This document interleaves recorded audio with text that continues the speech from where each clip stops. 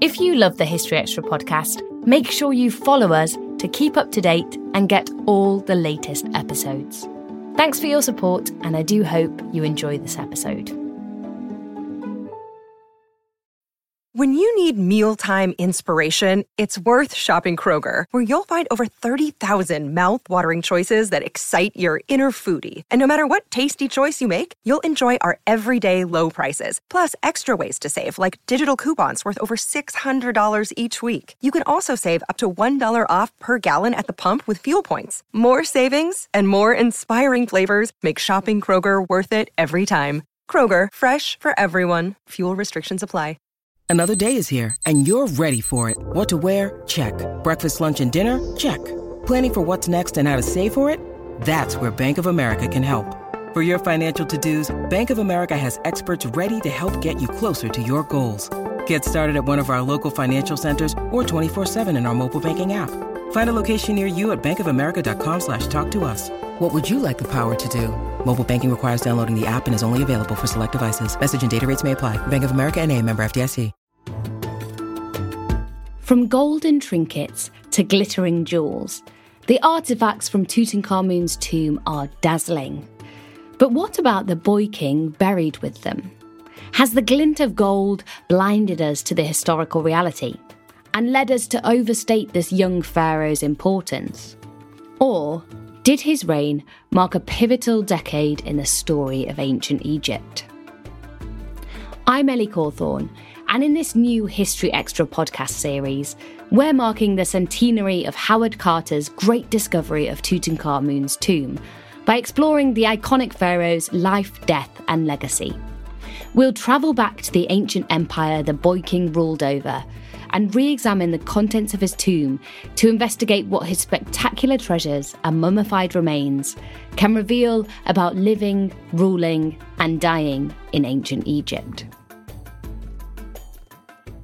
In today's episode, we're zeroing in on Tutankhamun's life and rule. We'll start by exploring some of the defining characteristics of his reign. We'll take a look at his family, health, and lavish lifestyle, and finish up by investigating his death, delving into theories of murder, malaria, and even death by hippopotamus.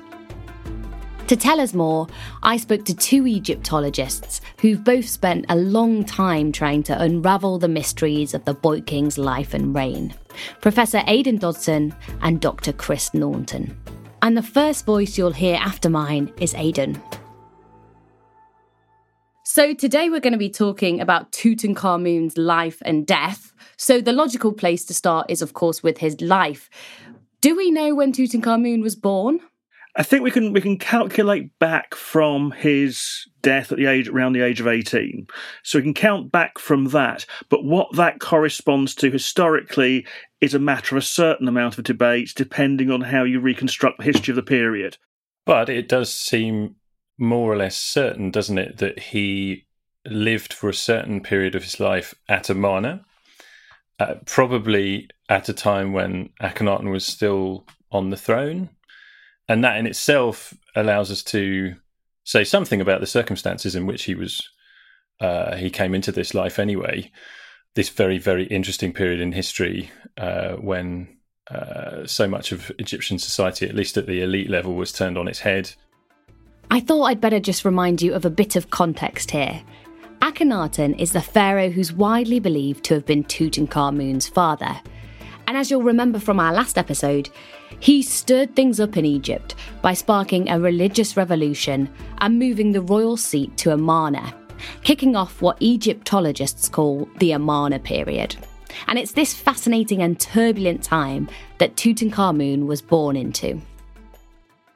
Tutankhamun is generally remembered as the boy king. How old was he when he became pharaoh, and how common or uncommon was it to have a child as the leader?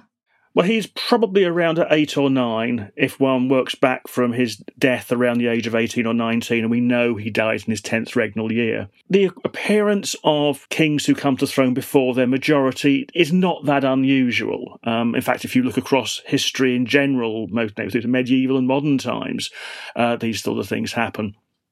So the idea of having a king who was not yet old enough to rule was nothing unusual.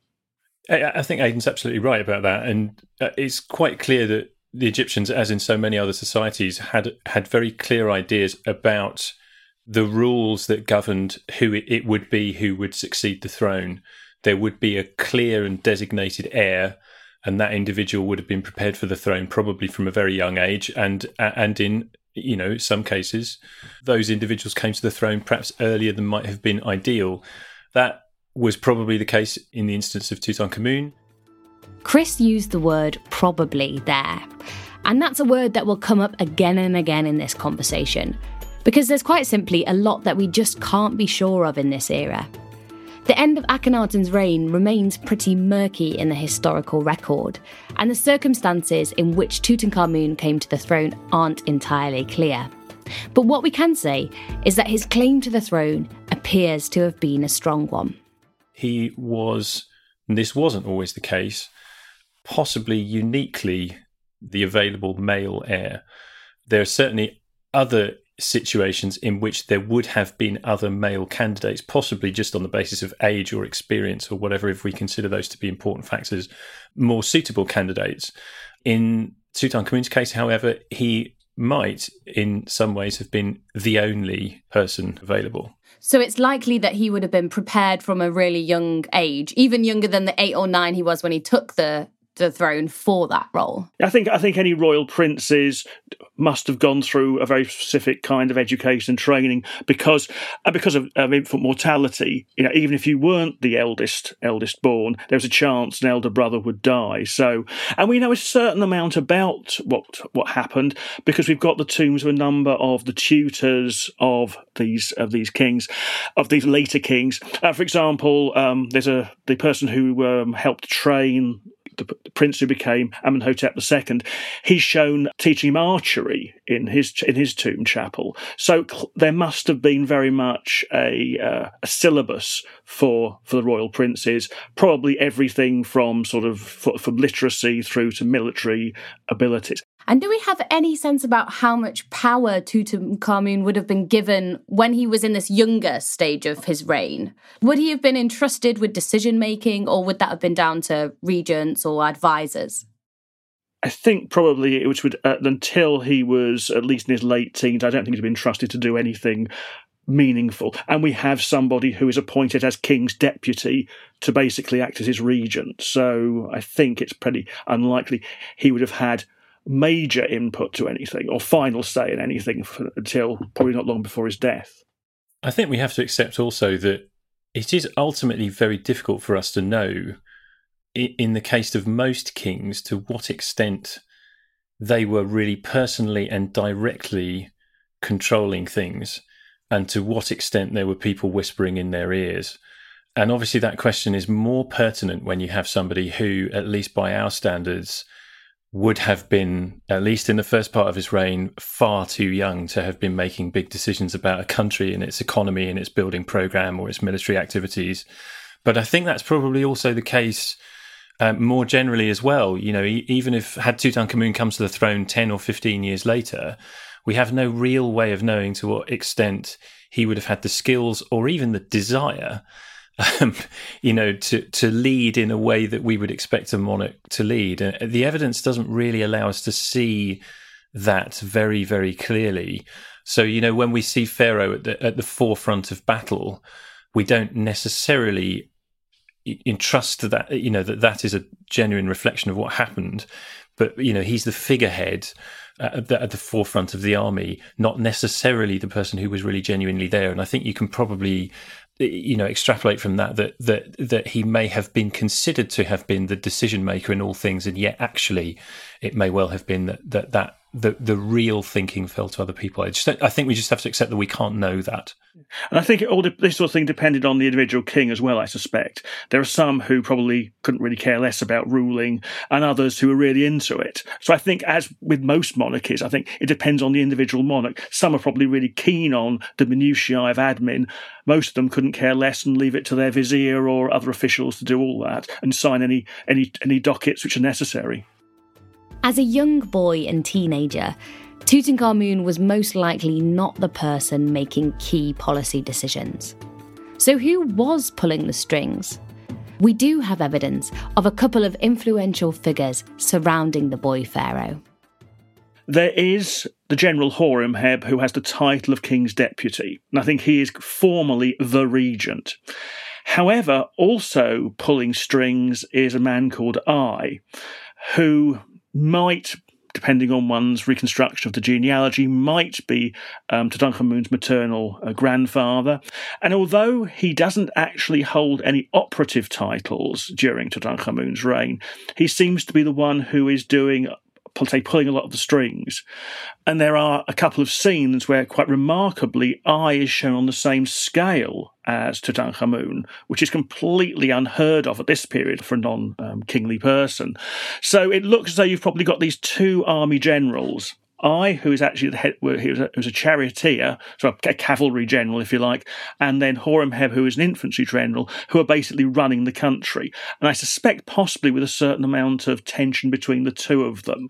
Horemheb is the man who actually holds the title, yet Ai seems to be the one who has got a stronger role, even though he doesn't appear to have any title which actually entitles him to that. It's also very important for us to remember as well that these two individuals are the people who are going to succeed Tutankhamun on the throne ultimately as well. And perhaps, I don't know what Aidan thinks about this, but it's perhaps very interesting that Ai is so very visible in the burial chamber of Tutankhamun as the designated heir and successor of Tutankhamun, not only as an individual who's given full pharaonic titulary in that scene, but also in the role of the Sem priest performing the crucial opening of the mouth ritual on the mummy of Tutankhamun, which is going to revivify the king in the afterlife. And that is a role which is played by the sort of heir of the family in non-royal tomb scenes. And it makes it very clear that Ai is the man who succeeds Tutankhamun, but one wonders almost if that is Ai making absolutely sure that everybody understands that he is the successor, precisely because, of course, he's not the he's not in the position of a normal heir, an eldest son. And if there was any uncertainty, it might well be because there was another candidate. And the obvious other candidate is Horemheb, who would eventually succeed Ai as well. So if nothing else, just the fact that those two individuals then claim the throne shows just how significant they were during Tutankhamun's reign. So, as you mentioned, it's difficult to unpick what Tutankhamun himself was pushing and what may have been at the hands of his advisors or his deputies.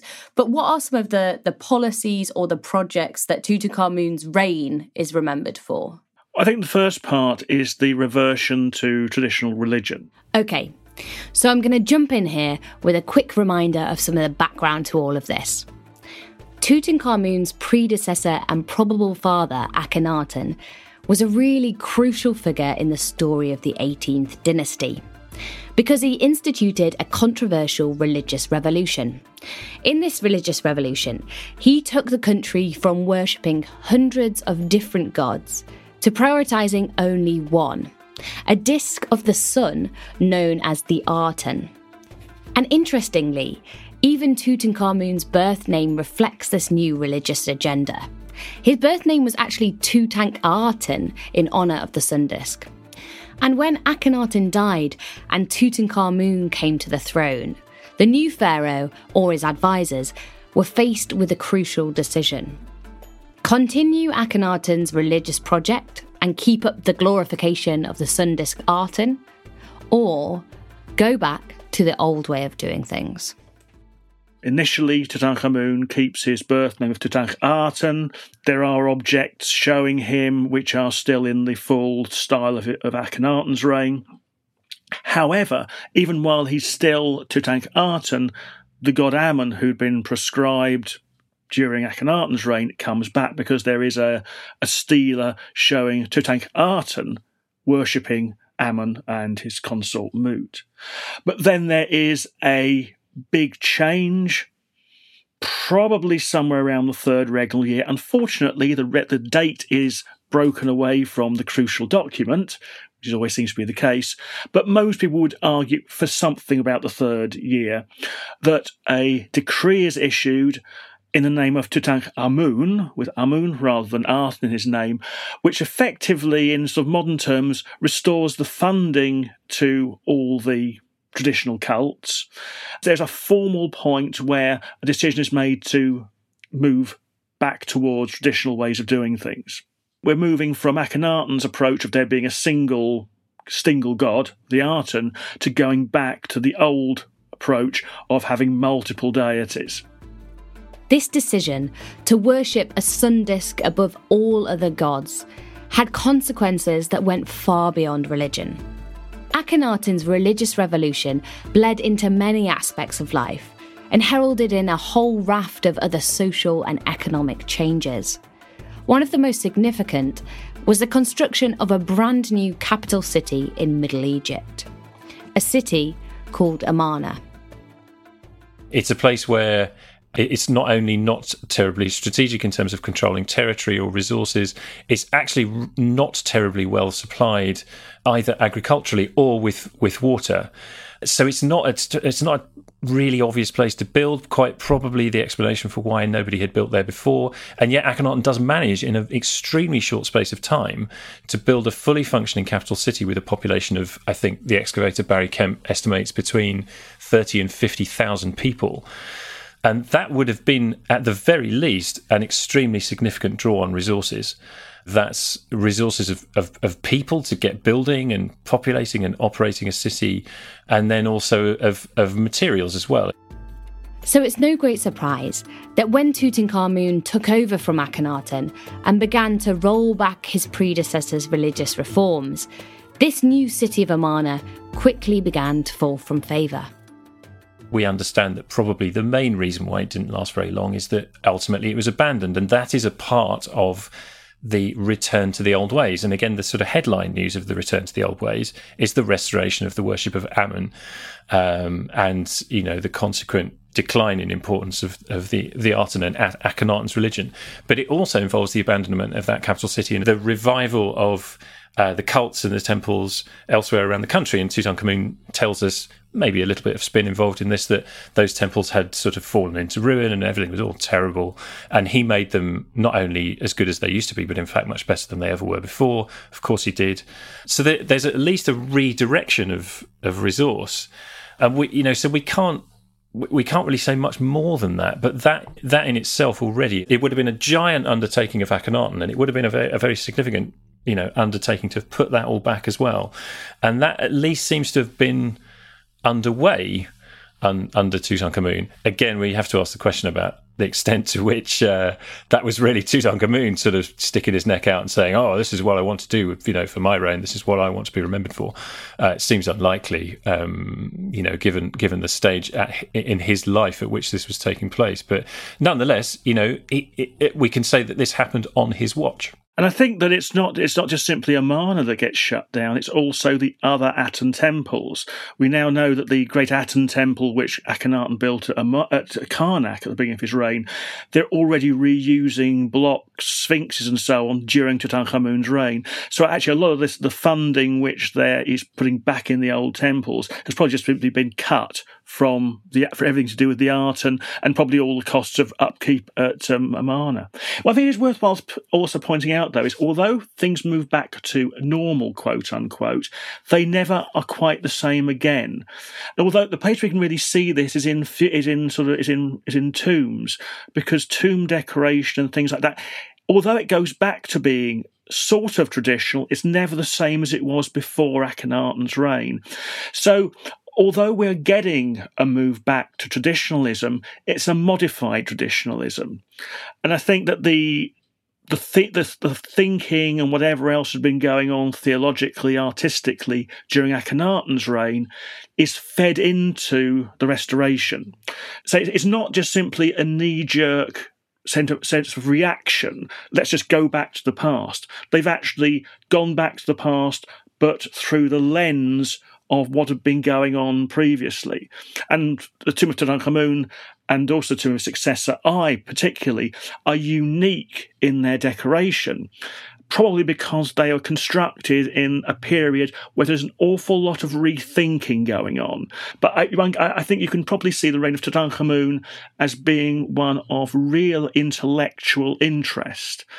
That there's probably massive debate going on about how to reconcile the old and the new, and really a sort of new Egypt comes out of all that. Something that we haven't mentioned is that Tutankhamun's seals were present in among the debris in Kings Valley Tomb 55, which is, in terms of its architecture, a fairly simple Valley of the King's tombs. It's undecorated, but it was found to contain some material of the Amarna era, almost certainly material which was transferred from the royal cemetery at Amarna, Akhenaten's capital city, back to the Valley of the Kings.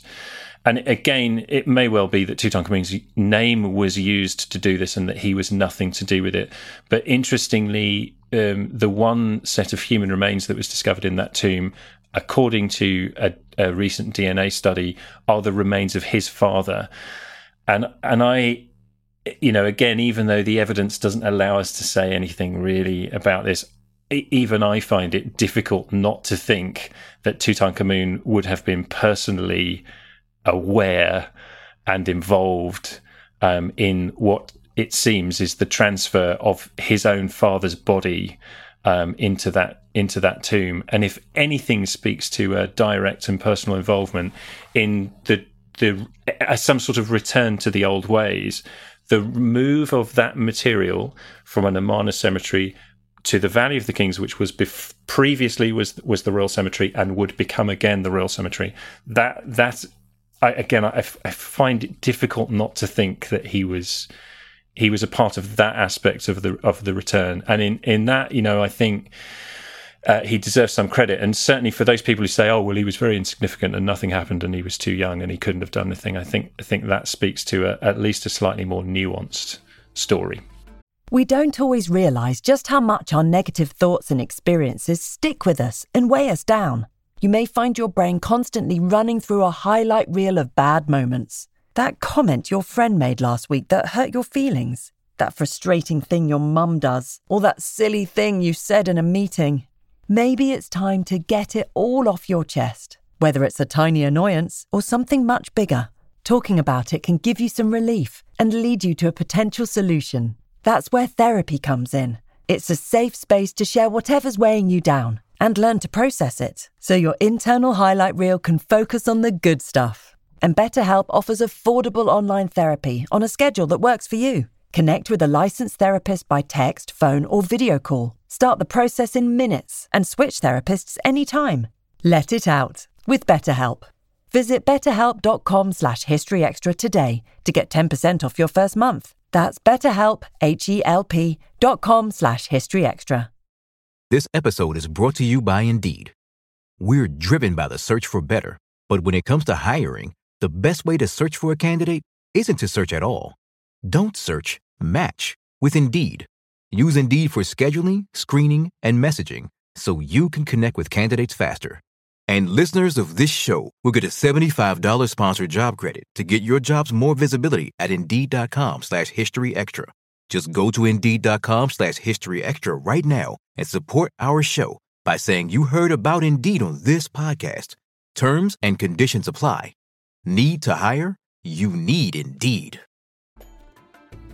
Alongside this religious shakeup and its wide-reaching fallout, historians have also identified an artistic revolution in the Amarna period. The artists of Akhenaten's reign seem to have thrown out long-established artistic conventions. And by doing so, they set an experimental new precedent for those under Tutankhamun. And to some extent, it seems that Akhenaten or his artists had begun to feel that the conventions were restrictive and strangling creativity to some extent. And this is why, along with all those other changes, religious and economic and social and political, there's this great shift in the art as well. And things are very, very grotesque, relatively speaking, at the very beginning of Akhenaten's reign.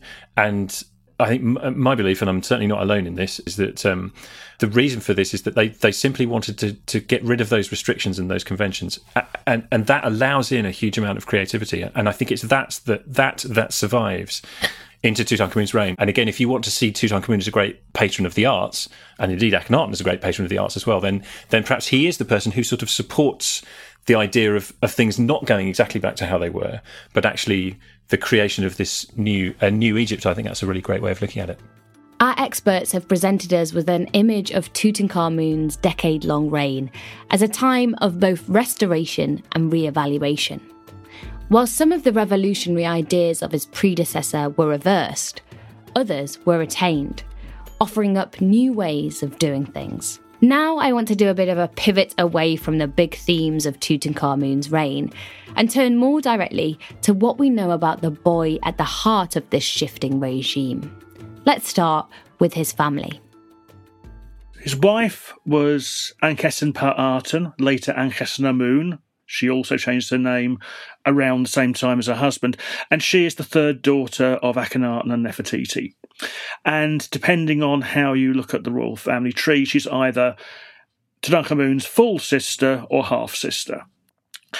She's probably slightly a year or a couple of years older than him, perhaps. But again, it all depends on how one looks at the overall chronology. It looks as though the two of them had 2 stillborn children. In the tomb of Tutankhamun were found 2 fetuses who died at the time of birth, both of them females. That's really it. And here we come up against more frustrating black holes in the historical record. Because as Aidan says, in terms of what we know about Tutankhamun's family life, that's pretty much it. But I did promise you we were going to talk about the pharaoh's life as well as his reign. And we must surely have something that tells us more about this, right? Nothing which is specific to him. One can infer stuff from what we know about some other kings. The likelihood, therefore, that he would have spent his time sort of moving between various royal residences, possibly spending the summer in the north where it's cooler and things like that. But I think there's nothing you can really say. Well, the one thing you can say is probably he did spend time at Ghurab, at the mouth of the Fayum, because there's quite a lot of material relating to him from the palace at Ghurab. But that really just would reflect what we think we know about Egyptian kings, that they tended to sort of get around a bit. There is the ostrich feather fan from the tomb, which bears a short inscription, which, if I remember rightly, suggests that the king was in the region of Heliopolis on some sort of recreational hunt, and it's been suggested that the detail of that story is such that it records a genuine historical event, albeit not one of any terribly great consequence. It could also be, of course, that in itself is just the sort of thing that you would expect a king to be doing, and the sort of thing, therefore, you would expect to be recorded on an object of that type. But it could be that this was the kind of activity that he was particularly fond of. It's not much to go on, but one gets into some degree that the sort of Egyptian king had a lifestyle very much like a medieval European one. Lots of hunting, travelling around the country and things like that. But the one thing you probably could say is that because of the sort of military nature of the 18th dynasty, he probably spent time playing at soldiers in some form or other. And one of the big questions is whether or not he actually did go out into battle, or at least out with the army, or not. And that's, there are depictions of him in battle against the Nubians and the Syrians. The question behind those is how far those are simply the cliches of what an Egyptian king was supposed to do at that period, or whether it did mean he actually did take some part in it. Whether or not he was indeed leading his armies, or simply was sort of in the general vicinity when operations were being carried out. So we're working off these minuscule slithers of information that we're getting from here and there. But of course, one of the major sources of information we have on Tutankhamun are his remains, his mummy. What does that tell us about Tutankhamun's health in particular? That depends on which medic you talk to. Genetically, he may have had chronic malaria, but that's probably par for the course of living in Egypt, full stop. There is evidence for possibly a compound fracture of the leg which might have killed him. There's a question over whether or not he had a dodgy foot. There is the CAT scan of one of his feet shows some inconsistencies, but again, talking to different anatomists who've looked at it, some have diagnosed some fairly painful foot ailment. Others have said it simply was distorted by in the embalming process. So as poor mere Egyptologists, it's a bit difficult to know. This idea of a clubfoot is something that's often brought up in relation to Tutankhamun, and it's used to bolster this image of him as a weak and fragile young boy. But just how significant was this impediment? Can we tell how much it would have impacted on Tutankhamun's daily life? Some people want to see this as a very, very clear sign that he was in constant pain, had trouble walking, trouble standing. We often see the evidence of a small trial piece. That's a small piece of inscribed limestone, which is now in the Egyptian Museum in Berlin, which shows apparently an Amarna king and queen, in which the king is leaning on what looks very much like a crutch.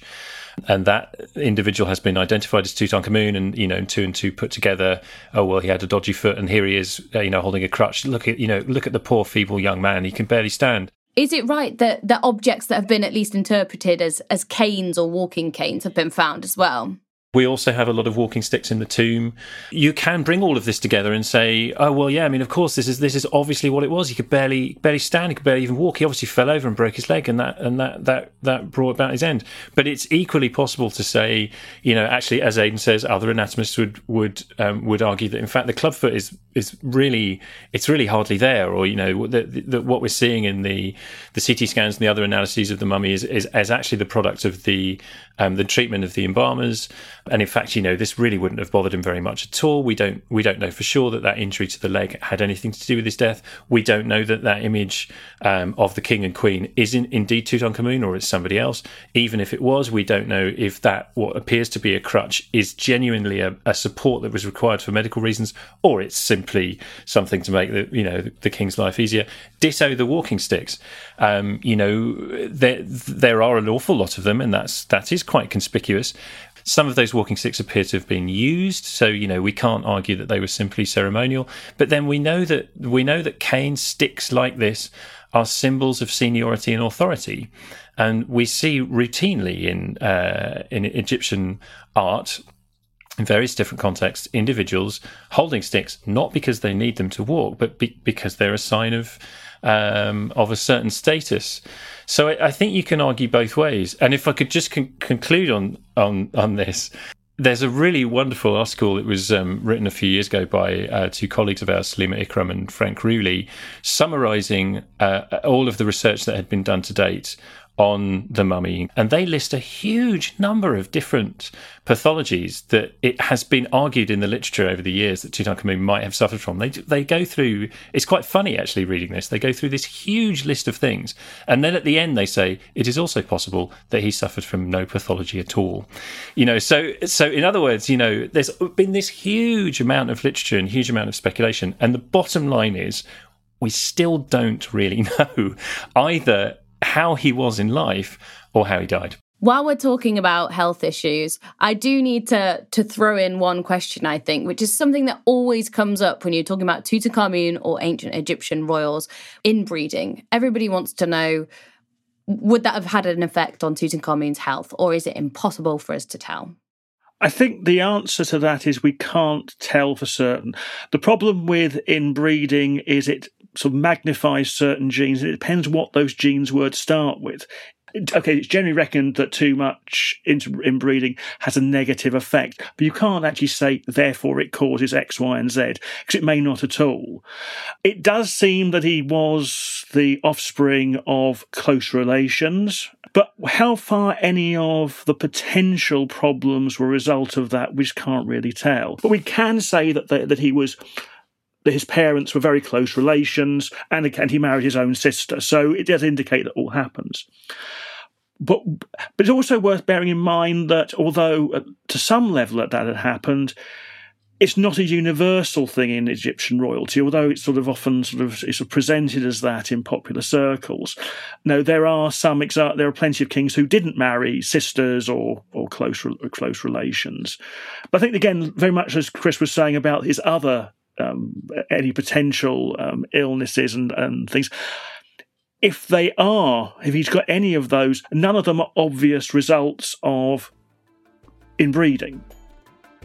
Let's leave Tutankhamun's life and health behind now to move on to another fascinating subject, his death. Over the decades, there have been loads of different theories about what killed the teenaged king. So I asked Chris to run us through them. Sadly, perhaps still the most famous of these theories is that he was murdered, perhaps, because that's the most dramatic. And it has received a lot of attention over the years. This comes initially from the 1960s X-ray analysis of the king, which revealed that there was a detached fragment of bone within the cranial cavity, within the skull of the king. And in fact, the team that did that analysis never made any claims about what that might mean. So I understand, but the media picked up on this. And the suggestion was that, well, this must be because somebody thumped him over the head and that must be what killed him.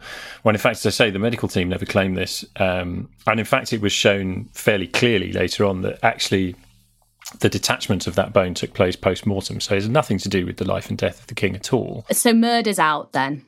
Well, murder is not out, no, in that we can't prove that he wasn't murdered. It's just that there's not a shred of evidence that he was. And of course, if he was murdered, of course, that then leads to a whole huge body of literature over the years about who this might have been and why this would have been. And well, you know that he was succeeded. He died very young. Oh goodness! But there is not any evidence for it. We don't need to think that. The injuries, of course, that we've talked about, and the possibility that he was suffering from some discomfort or mobility issues, of course, have been blamed as well. Was he just very fragile, very frail? Again, there are still people that would like to see that as the cause of death. Malaria has been claimed as a possible cause of death lately, but as Aidan has already explained, malaria would have been much more common in that part of the world in those times than it would be for us now. Those of us lucky enough to live in countries where it's not a big problem. There's no reason for us to think that that's the smoking gun. Yes, we can't rule them out, but Chris isn't overly convinced by either the murder theory or malaria. So what else does he think could explain a premature death like this? You might even have asked me to lead on this question because in the past I've been behind promoting the idea that he was perhaps killed in some sort of accident, perhaps even a chariot crash. The mummy in its present condition is missing some parts of the torso in particular, and in fact several parts of the skeleton along the front of the body, essentially from the sort of shoulder line, the clavicle line downwards. So some of the ribs are missing, part of the pelvis on the left-hand side along the front, apparently in a sort of straight line, which suggested that he may have suffered a blunt force trauma, which would have been sufficient to break the ribs and to do serious damage to the soft tissue underneath. And this perhaps explains why the ribs were missing. They were apparently cleanly cut, so the theory went, apparently cleanly cut, which could only have been done while the bones were fresh, and therefore as a part of the mummification and embalming process. So in other words, this was thought to prove that this accident happened during the king's lifetime. So we were then sort of left looking for, what kind of blunt force could be brought about by a linear object that didn't penetrate the soft tissue. And so the suggestion was that this might have been a chariot wheel. And in fact, this idea was modelled by some crash test investigators who showed that if he was, it was rather ludicrous actually, if he was kneeling down, sort of as if at the side of a road, in a position that would have allowed one of the wheels of a chariot to hit him, but no other part of the chariot, then he could have been very badly injured on his torso, but in such a way that brought about no head injury. This might also have explained why apparently there was some damage to the soft tissue beneath the ribcage, and also why the heart is missing, as it is in the mummy, and that's still unexplained. Anyway, I've been absolutely convinced since then that the ribs, in fact, were removed at some time in between Howard Carter's initial investigation of the mummy in the 1920s and the subsequent X-ray investigations in the 1960s. Probably as a result of the clandestine robbery of the tomb and the stripping of the mummy of what cultural material, jewellery, was left on the mummy by Carter, for the very good reason that it was impossible to remove it.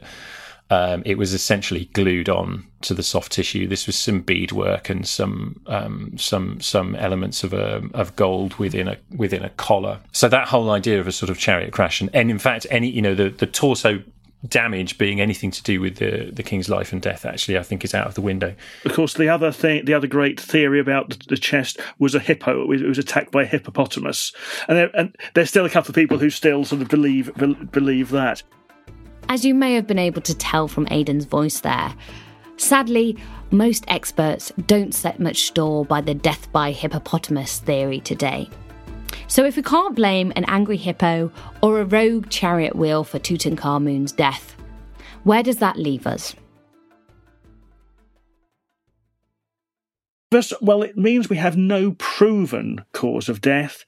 The only one which the majority of anatomists seem to think is this broken leg, which, if it does indeed happen, not long before death, and if it's an open wound, a compound fracture with infection seems to be the best option, if that is the case at all. If not, we have absolutely no idea what caused his death. Chris, what's your final kind of verdict? 18. Would you go with the broken leg theory? Well, I think Aidan is right, and that is the most conspicuous evidence we have from the mummy of anything that might possibly have caused the death. But I think we all desperately want to know what happened, and yet we simply cannot. It is not impossible that the king's heart just stopped. We would never know, and it's well known, and generally very well known, of course, that there are a huge variety of ways in which a person can die, and for anybody to expect that human remains, which albeit pretty well mummified by the standards of the time, nonetheless human remains which are close to 3,500 years old would preserve exactly the evidence of what happened. It's just not the case. So I'm sorry to say it, but I prefer to say the case remains open and that we just simply cannot know. So for the time being, Tutankhamun's death, like much of his life, remains a mystery. I wanted to finish today's episode by returning to a question that I posed right at the beginning. After looking at his life, death and reign, just how important really was Tutankhamun?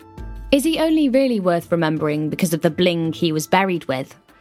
Or, if his dazzling treasures had never been discovered, would his reign still be worth reflecting on?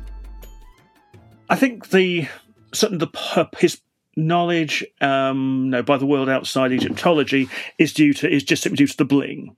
One has to sort of admit that. However, I think if you're somebody who actually studies the period, his reign is certainly very important by marking this transition back from the revolutionary regime of Akhenaten through to something a little bit more normal. But because of his age, how far he had personally any real impact on that is much more of a problem.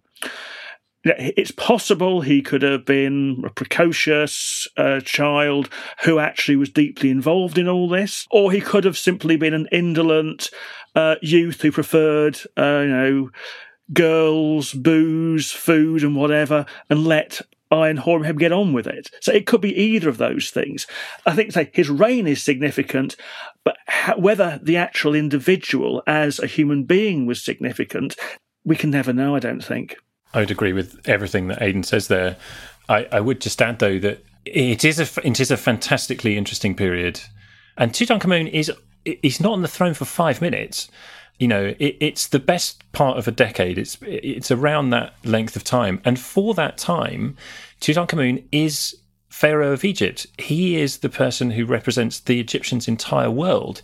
He's the divine intercessor. He's the intermediary between the world of men and gods. For the Egyptian people, he is the person who's keeping everything in good order. And again, that doesn't tell us anything about his personality or who he really was. But for the Egyptians, he was the main man. We do, of course, know him because of his grave goods, but this is a time when Egypt is producing this fantastic material. And the tomb is, again, perhaps you could argue it doesn't really tell us much about the person, but it certainly speaks to a time during which Egypt is command of vast wealth, and also is able to call on absolutely superb, matchless artists who were capable of working all different kinds of precious material into some of the most superb pieces the world has ever seen at any point in history. I'm gushing a bit here. And I think all of that is important. Next week, we'll be delving deeper into Tutankhamun's family ties, as we take a look at the woman that may have been his mother, or stepmother, or grandmother, Nefertiti. Many thanks to both my experts for today's episode, Dr. Chris Naunton and Professor Aidan Dodson. Chris's books include Searching for the Lost Tombs of Egypt and Egyptologists' Notebooks. And he's also written a children's book called King Tutankhamun Tells All. Aidan is Professor of Egyptology at the University of Bristol. His books include Amarna Sunrise and the upcoming Tutankhamun, King of Egypt, His Life and Afterlife, which is available to pre-order now. Thanks for listening. This episode was produced by Brittany Colley. Additional checks by Rob Attar and Rob Blackmore.